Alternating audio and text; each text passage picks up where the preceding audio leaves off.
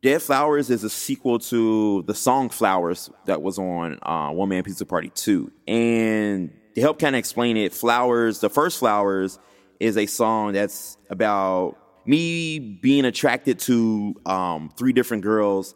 And each verse is an attempt to ask said girl out on a date or ask for a phone number. But each verse is more desperate and more drastic. And then at the end of the song, the climax of the song is pretty much me not getting the girl's number and her blocking me on Facebook.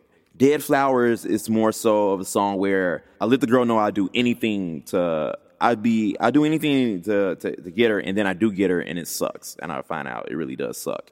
And I shouldn't have done all the drastic things I did to get her in the first place, you know. And it's one of those songs where I'm actually kind of like singing on and super layered and heavy and like dark. I really feel like it shows the sound. I think it best represents what the sound of the album is. Really dark and heavy and bass heavy and, you know, a little more emo.